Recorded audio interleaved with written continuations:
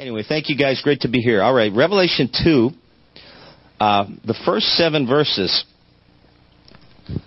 Let me, I think I have this. Yeah, here we go. This is written, Jesus is speaking here. And he's literally addressing 7 churches. This message is to the first church called the church at Ephesus. And here's what he says. Ready? Revelation 2, verse 1 through 7. To the angel of the church of Ephesus write, these things says he who holds the 7 stars in his right hand, who walks in the midst of the 7 golden lampstands. I know your works, your labor, your patience, and that you cannot bear those who are evil. And you've tested those who say they are apostles and are not, and have found them liars. And you've persevered and have patience, and have labored for my name's sake, and have not become weary. Nevertheless, I have this against you, that you've left your first love. Remember, therefore, from where you have fallen, repent and do the first works, or else I will come to you quickly and remove your lampstand from its place, unless you repent. But this you have, in other words, this you have in your favor, this is commendable, that you hate the deeds of the Nicolaitans, which I also hate.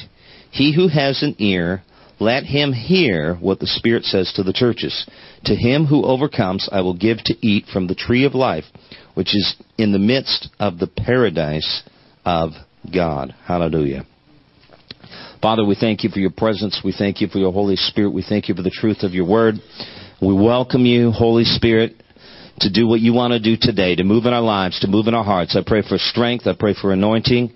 I pray, Lord God, that your word would go forth by revelation, proclamation, and in demonstration of the Spirit's power. In the name of Jesus. Amen. Amen. Amen. All right, let me just share. I'm going to share this morning about loving God and the call to love God, which is, as Jesus said when he was approached, they said, what is the greatest commandment? And who was it that approached Jesus? It was the lawyers or the scribes. In other words, it was the religious teachers. And they came to him posing that question for the express purpose of tripping him up. What is the most important commandment? Jesus summarized it and he said this. He said, to love the Lord your God with all your heart, mind, soul, and strength is the greatest commandment. And he said the second is like unto it. He said, which is to love your neighbor as yourself. So if you read the book of James, he says that everything literally hinges upon loving God. We fulfill all the law by loving God and loving people. And Jesus said in another place that, we call it the golden rule. What do? We do unto others, okay, as we would have them do unto us. Now, again, we have to recognize that comes with a revelation of who we are in Christ, because there are some people that cut themselves, right? So you want to do unto others as you do unto yourself. No, you don't want that. That's not what he's talking about. He's talking about coming to that place where you recognize who you are in Christ, and then you treat people just as God treats you.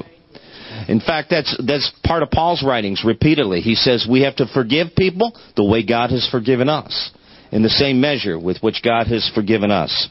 So, loving God is really the central theme of the Bible, of the Old Testament and the New Testament. It's all about loving God. In the very beginning, if you go back to Exodus, let's go back to the garden. In the garden, when God created Adam and Eve, what did he do? He said, basically, I have given you some parameters, a safeguard. Don't touch that tree. You can eat from this tree, and God came down and literally fellowshiped, walked with them in the coolness of the garden. So it was all about relationship. It was all about love in the very beginning. And then later on, when, God started giving them laws, here's the interesting thing, a lot of people miss this, is in Exodus, where God gives the children of Israel the 10 Commandments, Exodus chapter 20. Right after that, he gives them literally the detailed description for how they're to build a sanctuary that would be called the tabernacle. And the interesting thing is, when we think about Moses going to the top of Mount Sinai and being there in the presence of God for 40 days and 40 nights, He comes down that mountain. He has in his hand the 10 Commandments. He sees the children of Israel all jacked up. And he smashes the 10 Commandments out of anger. And a lot of times that's what we think about. Well, just that. You know, Moses is on top of the mountain. God gives him the 10 Commandments. But we have to understand that when he was on top of the mountain, he was given the blueprints for the tabernacle. And if you read the book of Exodus, there is so much more space devoted to the building of the tabernacle than there is to the 10 Commandments. And here's what the Lord says to Moses for his people in Exodus chapter 25, verse number 8 and 9. He says, I want you to build me a sanctuary. Let them build me a sanctuary, he says, that I may dwell among them. And he tells them how to build it. Don't take any shortcuts. Build it exactly according to the divine specifications. Make sure you do it my way. But here's the point. It was never the intention of the Lord that even in the Old Testament, He would just merely have a people that go to the tabernacle, that offer sacrifices, that keep His commands in terms of the outward conformity. God's saying, I want you to build me a sanctuary. If all He wanted was a legalistic relationship that was based upon do's and don'ts, He wouldn't have instructed them to build the sanctuary. He said, because I want to dwell in the midst of my people. So they need to understand that I require a sanctuary. The word sanctuary is a very powerful word. It comes from the Hebrew word kadesh. For example, in Ezekiel chapter 20, verse 12, God is called Jehovah Kadesh, the Lord that sanctifies. So it's a word that was never used merely for a facility, a building that would be used for ordinary mundane purposes. In other words, this is a very special building. This is a holy place. This is a sanctuary. This is a sacred meeting place. And God says, let them build me, Moses. Let my people build me a sanctuary that I may dwell among them. I want to have a relationship with my people. And because I'm holy, they have to build me a holy sanctuary. So here's where we're going with this. Understanding that loving God is the first and foremost commandment. That this is really the core and the heart of the gospel message. That God wants to have a relationship with us. Everything that He requires from us, and He does require that we obey His commandments. He does require that we do those things that are pleasing in His sight. There are a lot of people today that would try to write that off, but you know what? Just read John chapter 14. He who loves me will keep my commandments, John said. Read 1 John chapter 3 if you don't believe it. You know, it says that very clearly that we have to do those things that are pleasing in His sight. We have to love Him. We have to obey His commandments. Now, the reality is we do it not to say that we love God, not to show that we love God, not to even to earn, certainly not to earn the love of God, but we do it because He loves us.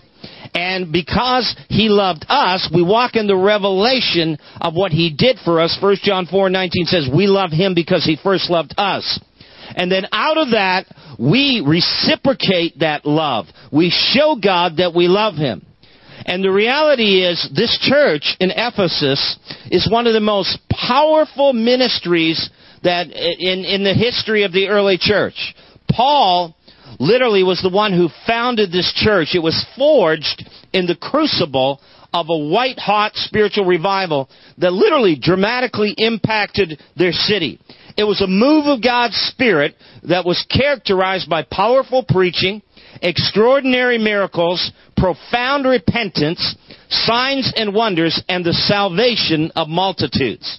This story, you can read about it in Acts chapter 19, verses 11 through 20. It says, God worked unusual miracles by the hands of Paul, so that even handkerchiefs or aprons were brought from his body to the sick, and diseases left them, and evil spirits went out of them. Then some of the itinerant Jewish exorcists took it upon themselves to call on the name of the Lord Jesus over those who had evil spirits, saying, we exorcise you by the Jesus whom Paul preaches.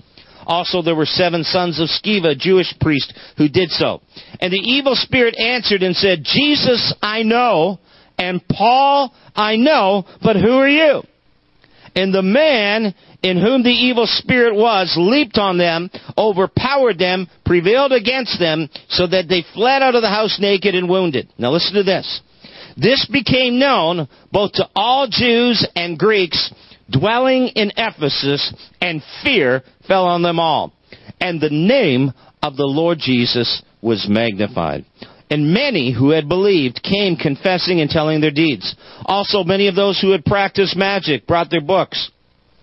And it says, and burned them in the sight of all. And they counted up the value of them, and it totaled 50,000 pieces of silver, which would have been hundreds of thousands of dollars today. And then it says, so the word of the Lord grew mightily and prevailed. Now listen, do you know what that means, that last statement? The word of the Lord grew mightily and prevailed?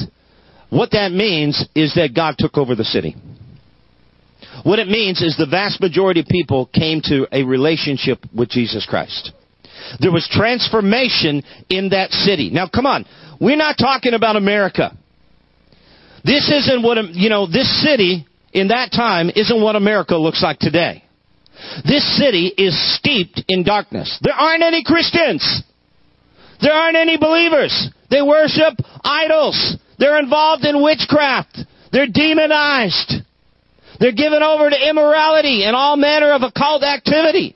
Paul shows up with the message of the gospel, and the word of God and the power of the Holy Spirit end up breaking out and prevailing in that region to the point that the devil is literally dethroned from his rulership in that region, and the word of God prevails. Hallelujah. So this is the beginning of the church in Ephesus. How many know that God has done great things in this nation as well? You see, He's done great things. I'm not saying at the same scale or region where we've seen entire cities transform. Perhaps we have. You think about Los Angeles in the beginning of the 20th century, 1906, Azusa Street, and how the gospel literally spread out through there, and so many people were affected, not only there, but across America, and literally to the nations of the world. I'm telling you that we have had very similar history in this nation, in the sense of we have a history, a backdrop of spiritual awakening and revival. Another significant fact relative to these Christians in Ephesus, that they were the recipients of some of the deepest revelation of God in His redemptive work. To them was written Paul's letter, which we call today the book of Ephesians. Come on now, how many would like to have had your name on the envelope when the book of Ephesians was delivered to your home? Come on. Isn't that powerful? They received revelation that they were seated in heavenly places in Christ. They had been granted all spiritual blessings. They were predestined to be children of God. They had been quickened, made alive in Christ, were saved solely by virtue of the grace of God through their faith. So these are a people that experienced profound revelation, deep teaching, deeper than anyone else had ever experienced at that time, and they had been literally birthed in that white-hot crucible of a revival, of an awakening. But here we find in our text, literally just a few years later, what takes place is these same Christians, even though Jesus commends them for many things, verses 2 and 3. I know your works, your labor, your patience. In other words, you toil tirelessly. You work very hard. He said you're patient. And the word literally speaks of persevering and pressing through and not giving up in the midst of much resistance and persecution and hardship. He says you hold fast to holiness. You know those who are evil. You don't put up with those who are evil. You won't allow sin and wickedness to be in your midst. And he speaks to them about how they had embraced a sound doctrine. He said, you test those who claim to be apostles and are not. In other words, you won't put up with false teaching. You won't allow, the enemy to come and spread his lies in your midst. But yet, now, 30 years later, the Word of God through Jesus Himself to the Apostle John comes to them, and he has an indictment against them. Verse number 4. Nevertheless, I have something against you. I have something against you. What is it?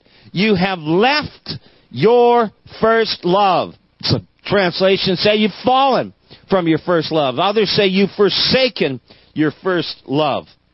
He says you have left your first love. Now the question has to be asked, what does it mean to fall from first love? What is he speaking about when he says that these saints had fallen from their first love? Was he referring to their love from God, their, loving people? Well, I believe it was both.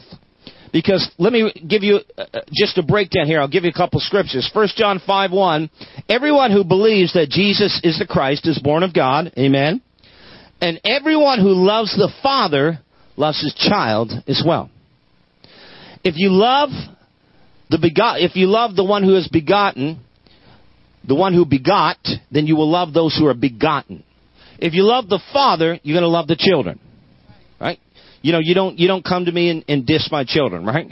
You don't do that. That's not a good thing. I'm not talking about if your kids are doing something they shouldn't be doing, they don't need disciplined or corrected. But I'm saying when you come and you start dissing people, and yet when we speak about other people, especially in the church, brothers and sisters in the Lord, do you understand that?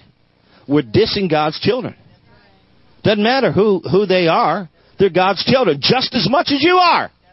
You don't have any special rights.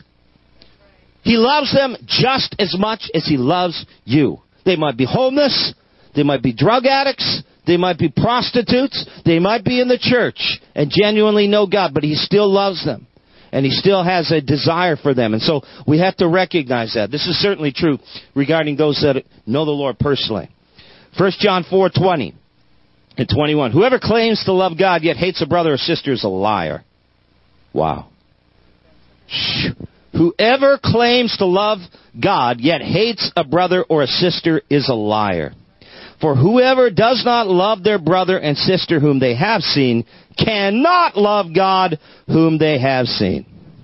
And he has given us this command. Anyone who loves God must also love their brother and sister. Do you understand that when your passion for God cools off, your love and compassion for people will also diminish? See, it's the love of God that compels us. It's the love of God, according to Romans chapter 5, that has been shed abroad in our heart that enables us to love people the way God loves them. In other words, it's grace. Do you understand? Listen to me. I'm going to say a couple things here, and I want you to hear this.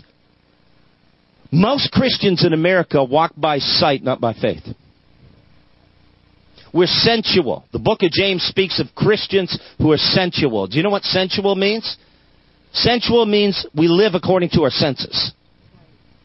We live in the sensual realm. We live in the material realm. We make decisions based on how we feel, on what we believe, on what we perceive through our natural senses, not based upon the truth of God's Word. And the reality is, we are to be a people that literally pray down, your kingdom come, your will be done on earth as it is in heaven.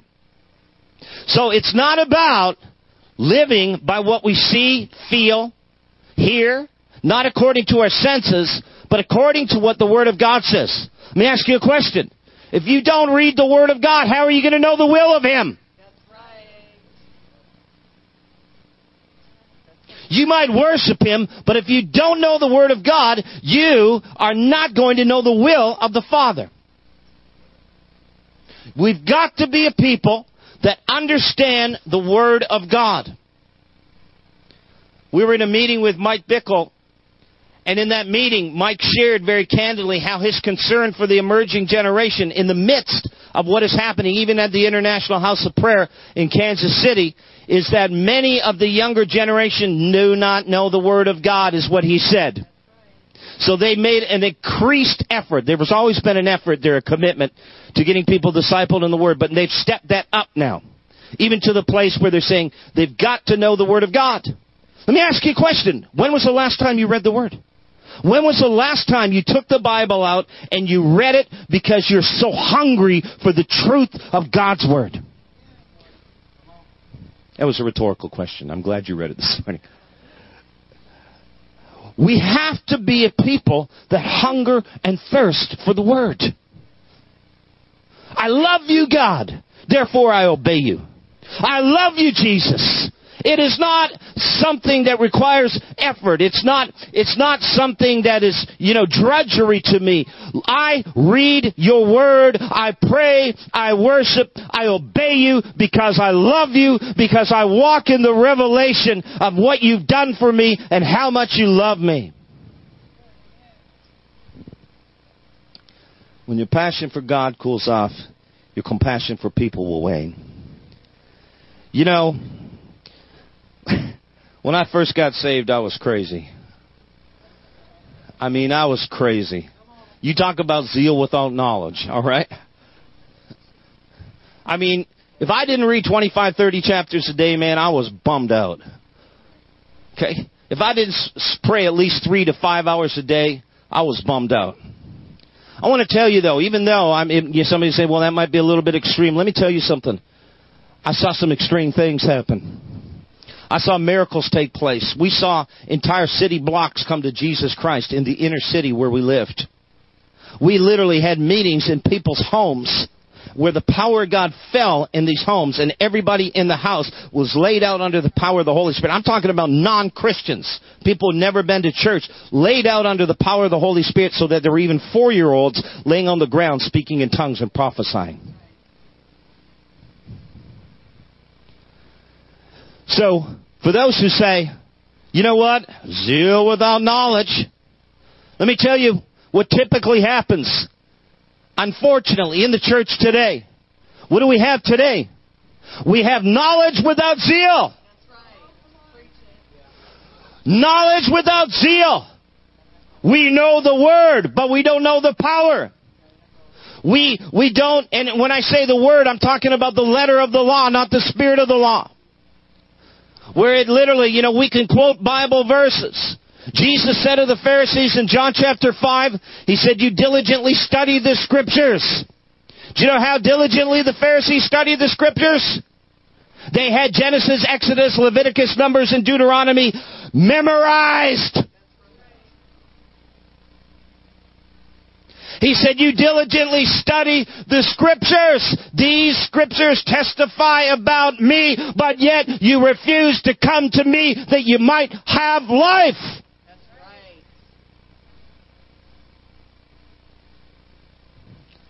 It's the heart. It's love. It's a relationship. Romans 12:11. Never be lacking in zeal, but keep your spiritual fervor serving the Lord. The reality is that our Christian faith is, somebody said that Christianity is like a bath. After a while, it's not so hot. The truth is that God wants us to move to a place where we go from glory to glory, from faith to faith, that our love for Him increases and intensifies. We sing a song. What's it say? It says, the more I seek Him, the more I find Him. The more I find Him, the more I love Him. You see, how can we say, that we know who God is? Paul said in Philippians 3:10, literally after years of serving God, of raising the dead, of seeing miracles take place, he cried out and he said, I want to know Him. I want to know Him. He said, who has plumbed the depth of the knowledge of God, he said in Romans. His ways are unsearchable. His fathomless. The more we seek Him, yes, the more we seek Him, but the more we also realize how much more there is to experience in Him. God is looking for people that will love Him. Throughout the New Testament, Jesus uses the word one thing. It's also found in the Old Testament. Mary and Martha. You know the story. Martha is busy serving Jesus. She's, preparing a meal. She's getting things ready. And here's Mary sitting at Jesus' feet. Martha is upset. She said, look, my sister's so lazy. She won't help. And what ends up happening, she comes to Jesus and she says, Jesus, don't you care? Look at my sister. Here she is sitting at your feet, lovesick, looking into your eyes. And it's sitting on her butt doing nothing. Tell her to get up and help. Jesus looks and says, Martha, Martha, Martha, Martha. Oh, he says, only one thing is needed.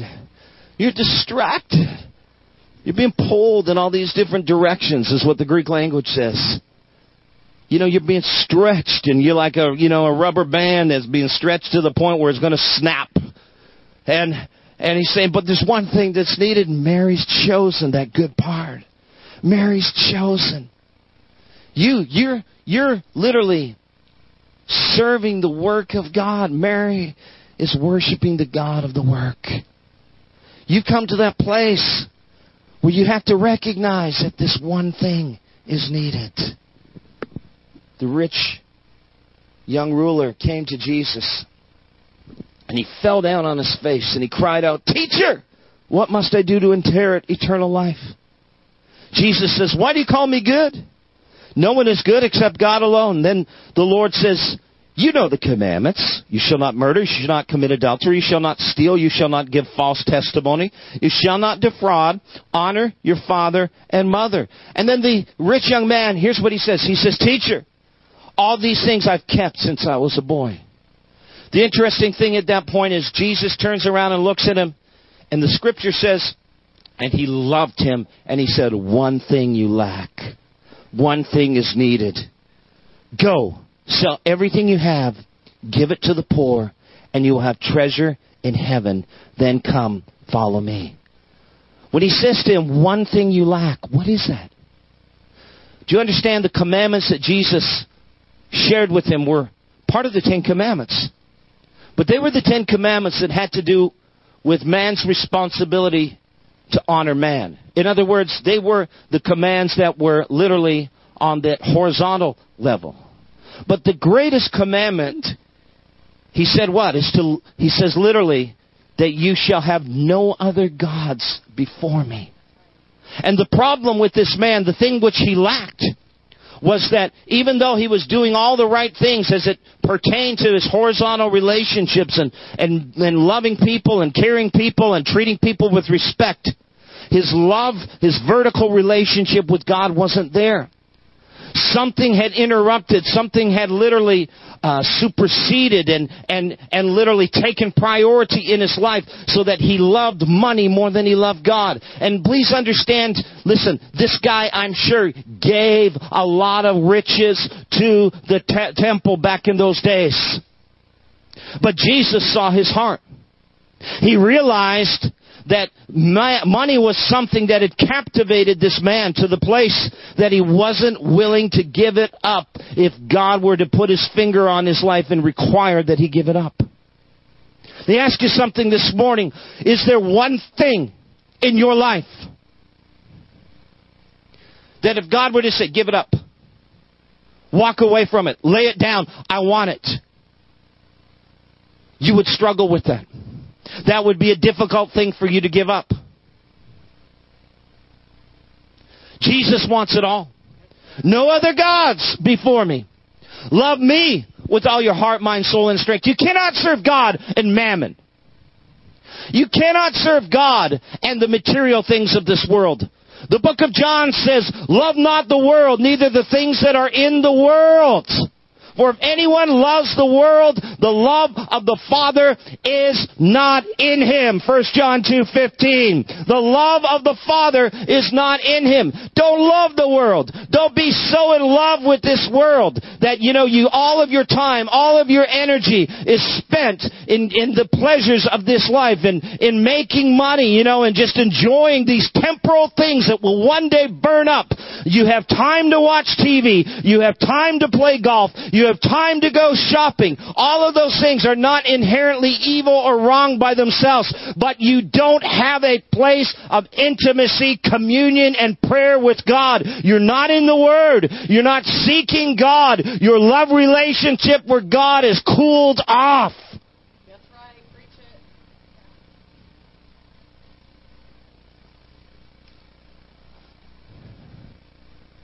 Phew. One thing I have desired of the Lord, the psalmist said, that will I seek after.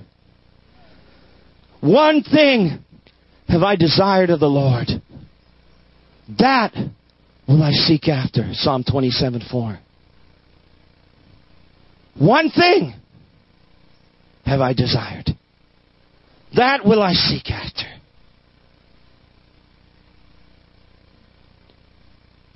That I may dwell in the house of the Lord all the days of my life. To behold the beauty of the Lord and to inquire in His temple. Do you understand what he was saying? He is saying that which is the number one priority in my life is to be in the presence of my God. To spend time worshiping Him, loving on Him, praising Him. Not just singing. Come on, how many know that singing, even playing an instrument, isn't necessarily worship? Because Jesus said, these people draw near to me with their mouths, but their heart is far from me. They honor me with their lips, but their hearts don't belong to me. Back in the beginning of the 20th century, after the Azusa Street outpouring occurred, there was a gentleman who was literally a newspaper writer, a journalist. His name is Frank Bartleman. His name was Frank Bartleman. Frank Bartleman literally recorded, documented what had happened in the Azusa Street outpouring. One of the things that he spoke about prophetically, he said, it'll come to pass after this great outpouring in the future. He said, where you will see in the move of the Spirit, in those churches that embraced the outpouring of Pentecost, the Azusa Street outpouring. He said, you will see what will happen is there will be a people that will literally worship a God that they don't have a relationship with. He said they will be so consumed and inundated with worship, but they won't have a prayer life, is what he said. In other words, I'm not saying, so worship is God's design. Worship is what we are created for. Worship is where God wants us to be, but worship isn't just when we sing in church. Come on, it's not 30 or 45 minutes or an hour before the sermon. It's a lifestyle. It's a lifestyle. Our heart is just enamored with Jesus. Where David said, my heart overflows or indicteth with a good theme. My heart indicteth a good matter. In the Hebrew language, David is saying, my heart is boiling over. My heart is boiling over, man. When I'm getting in the presence of God, nobody has to tell me to put my hands up. No one has to tell me, come on, worship the Lord. He said, my heart is just boiling over. The love of God is just consuming me. I can't help but worship Him. I can't help but praise Him. I can't help but tell Him how good He is.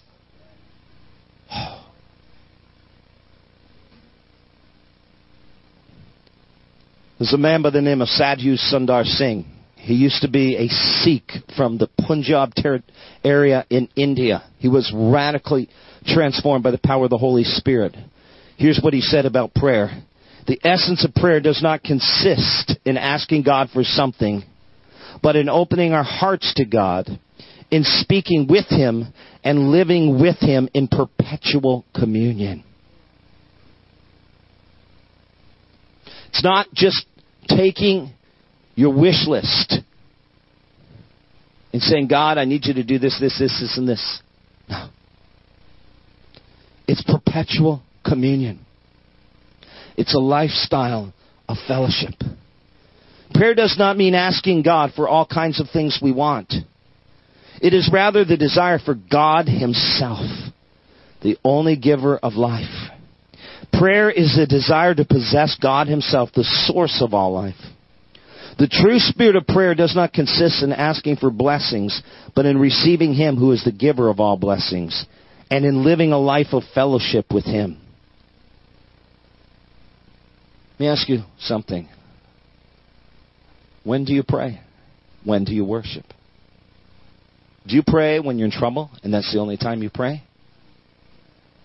Do you worship when you come to church or that's the only other time? Do you read the Word just when the preacher asks you to turn in your Bible to? Where is your relationship with God? If the purpose of your praying is merely to be delivered from your present circumstances that are uncomfortable for you,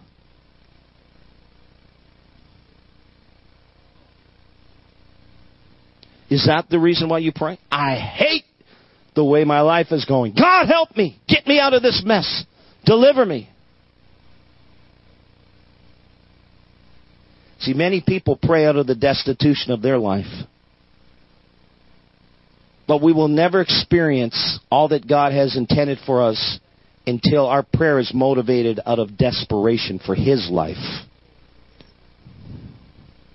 Many people pray out of the destitution of their life, their circumstances. But true prayer is praying out of desperation for His life. Your loving kindness is better than life. Everything that you have, God, I want it. I want to know you. I want to walk with you. I want to see you. I want to experience you. I want to walk in that place of communion. Revival will never be experienced as long as we're praying for God to bless our plans. I want to say that again. Revival will never be experienced as long as we're praying for God to bless our plans. The Bible says we must learn to delight in the ways of the Lord, and then whatever we ask will come to pass. Delight yourself in the Lord, and He shall give you the desires of your heart. What does that mean? It means very simply this: when you make God your delight, when you make God the love of your life, then He will put desires in your heart. He will take out desires that are not of Him. And the things that your flesh loves, you will end up hating. And the things that your flesh hates, you will end up loving. Your flesh hates to pray. Why? Because in the flesh, it's boring to pray. There's no joy in prayer when you're praying in the flesh. Your flesh doesn't want to be crucified.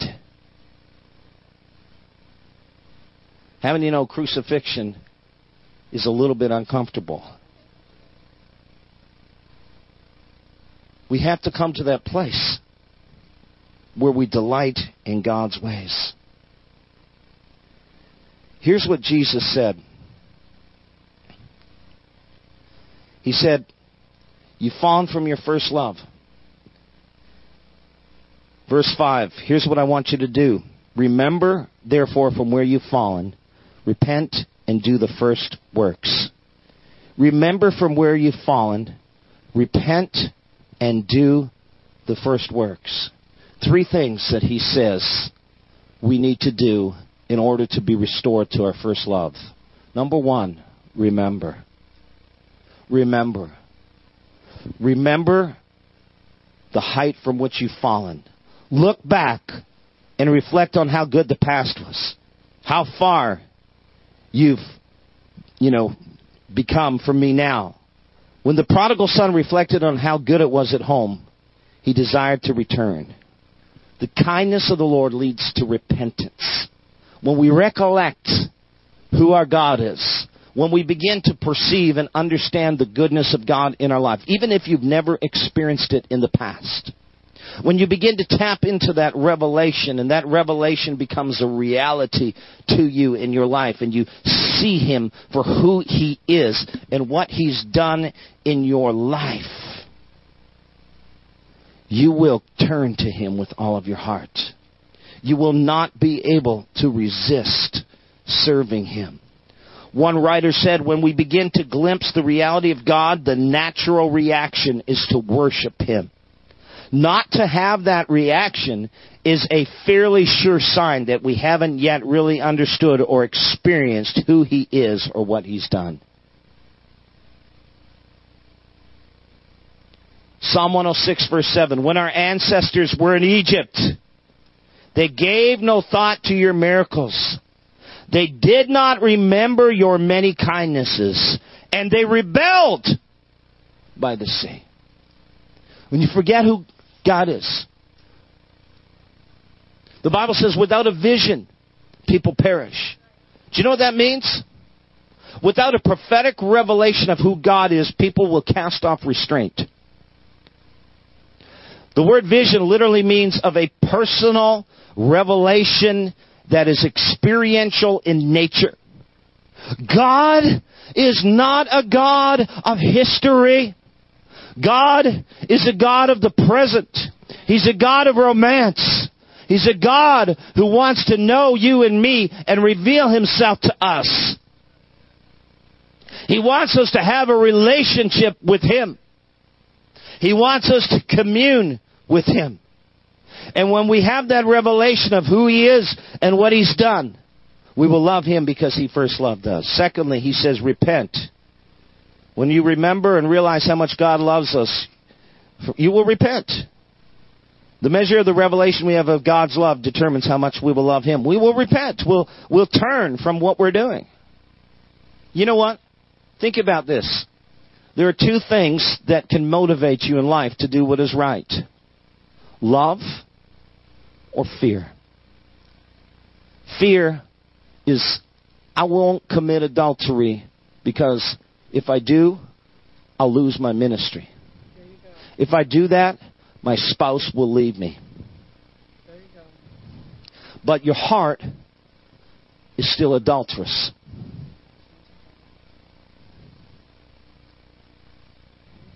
Come on now. I'm preaching better than your amen in me, I'll tell you that. But when you get to the place where it's not an issue because you're so in love, it doesn't matter. I'm in love. I think the greatest example of someone who lived that way, besides Jesus, is Joseph in the Old Testament. When Potiphar's wife came to him, tried to seduce him, what did he say? It was a no-brainer. You kidding? You got to be kidding. Really? You think I'm going to go there? I don't think so. How could I do what is evil and sin against God? Yeah. And we would say, Joseph, nobody ever find out, man. I mean, come on, your dad isn't around. Brothers aren't around.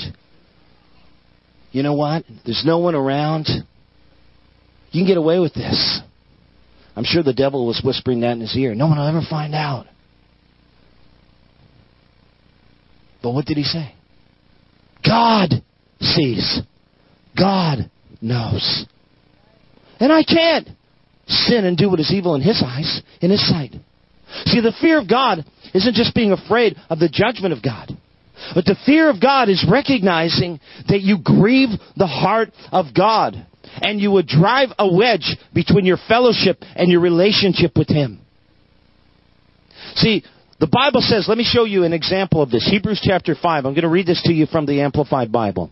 Hebrews chapter 5, verse number 7, says of Jesus, this is the Amplified. Are you ready? In the days of His flesh, Jesus offered up definite, specific petitions for that which He not only wanted, but needed in supplications with strong crying and tears to Him who was always able to save Him out from death.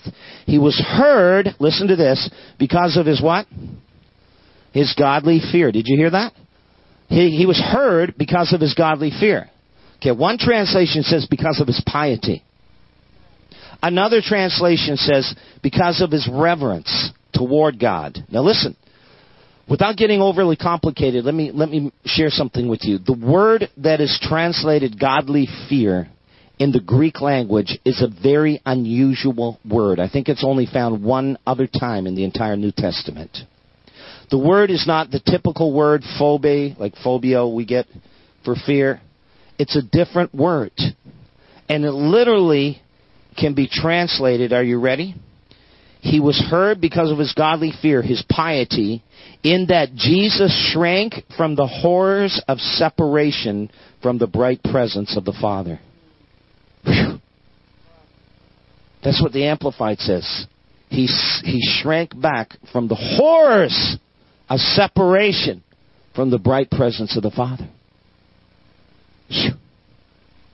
Do you remember when he was in the garden? And he cried out. He said what? Father, if it is possible that this cup be taken from me, let it happen. Nevertheless, not my will be done, but yours. Some people will tell you that Jesus was saying he didn't want to go to the cross. I don't believe that.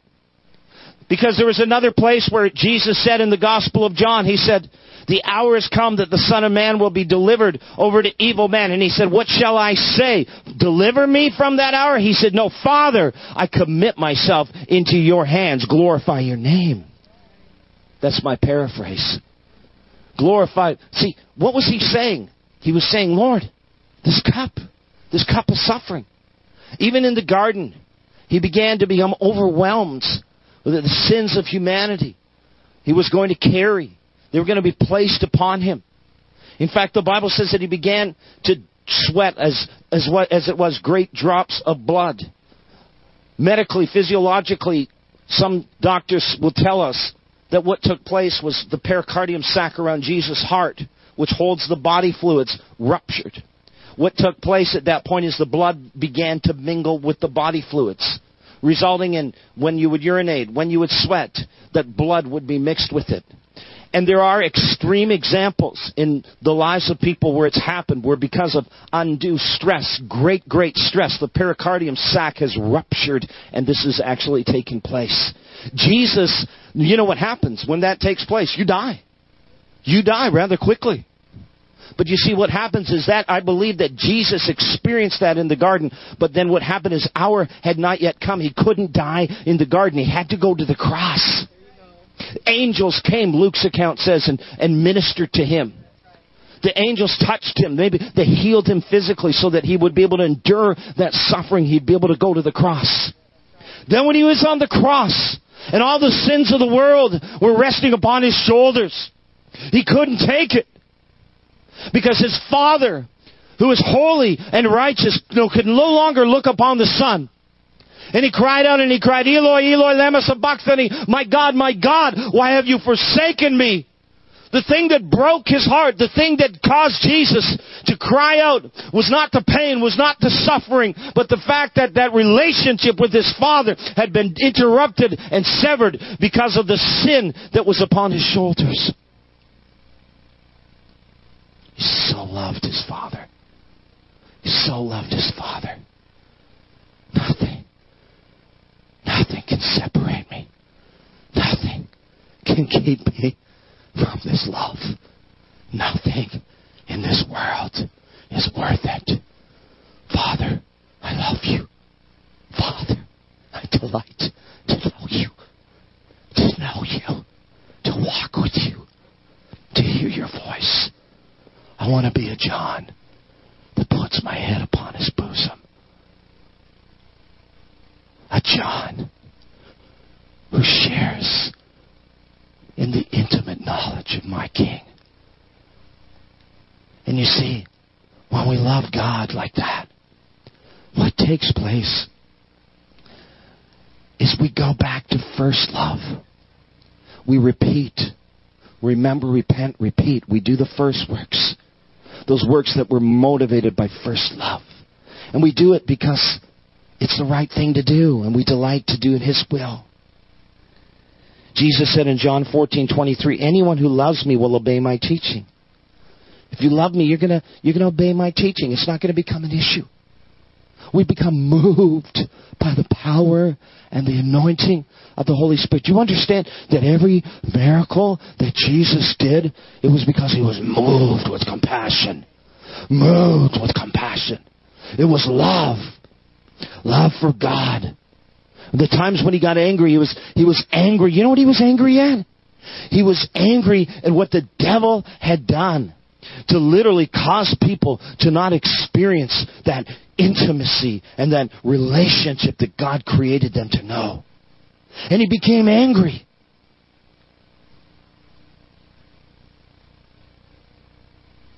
You see, there's a place of power where the miraculous will take place when we so love God and we so love people.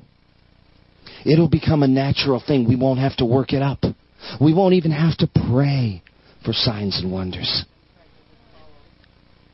Because God loves to do signs and wonders.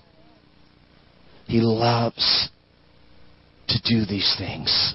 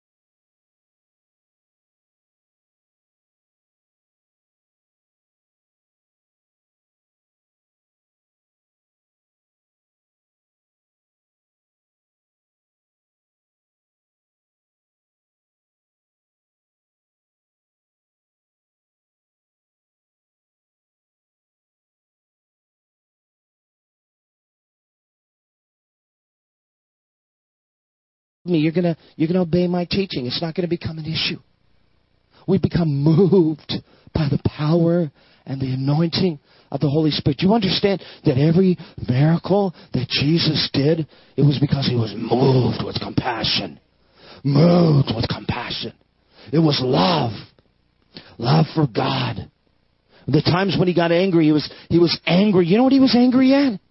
He was angry at what the devil had done to literally cause people to not experience that intimacy and that relationship that God created them to know. And he became angry.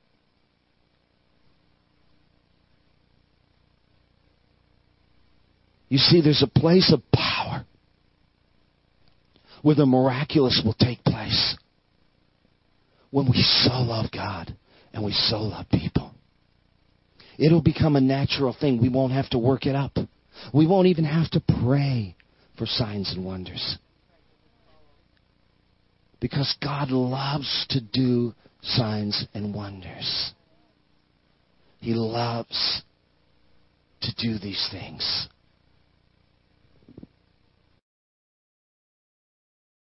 Introducing the Lowe's List. While there's innovation in every aisle, these are some of our experts' top picks for 2021. Customize any load with the Whirlpool 2-in-1 washer. Control your home with a touch thanks to Samsung Connected Appliances. Repel the rain with HGTV Home by Sherwin-Williams Everlast. And keep the job going longer with the exclusive new line of Flex Power Tools, made for pros. To see who made the full Lowe's list, visit Lowe's.com. Lowe's, home to any budget, home to any possibility. Let me be straight with you. This is a radio commercial for 3 Small Business Insurance. The policy has no fine print. It's clear what's covered. So while you can't see the following scene, just know that this pet store is protected by 3. Joe, did you leave the snake tank open? Look, I don't want to point fingers, but yes. It's fighting me. Sorry, sir. I'm calling my lawyer. They're going to need some help with this mess. Luckily, they have 3. No fine print, just exceptional coverage. 3 is a product of Berkshire Hathaway Direct Insurance Company. 3. No nonsense, just common sense.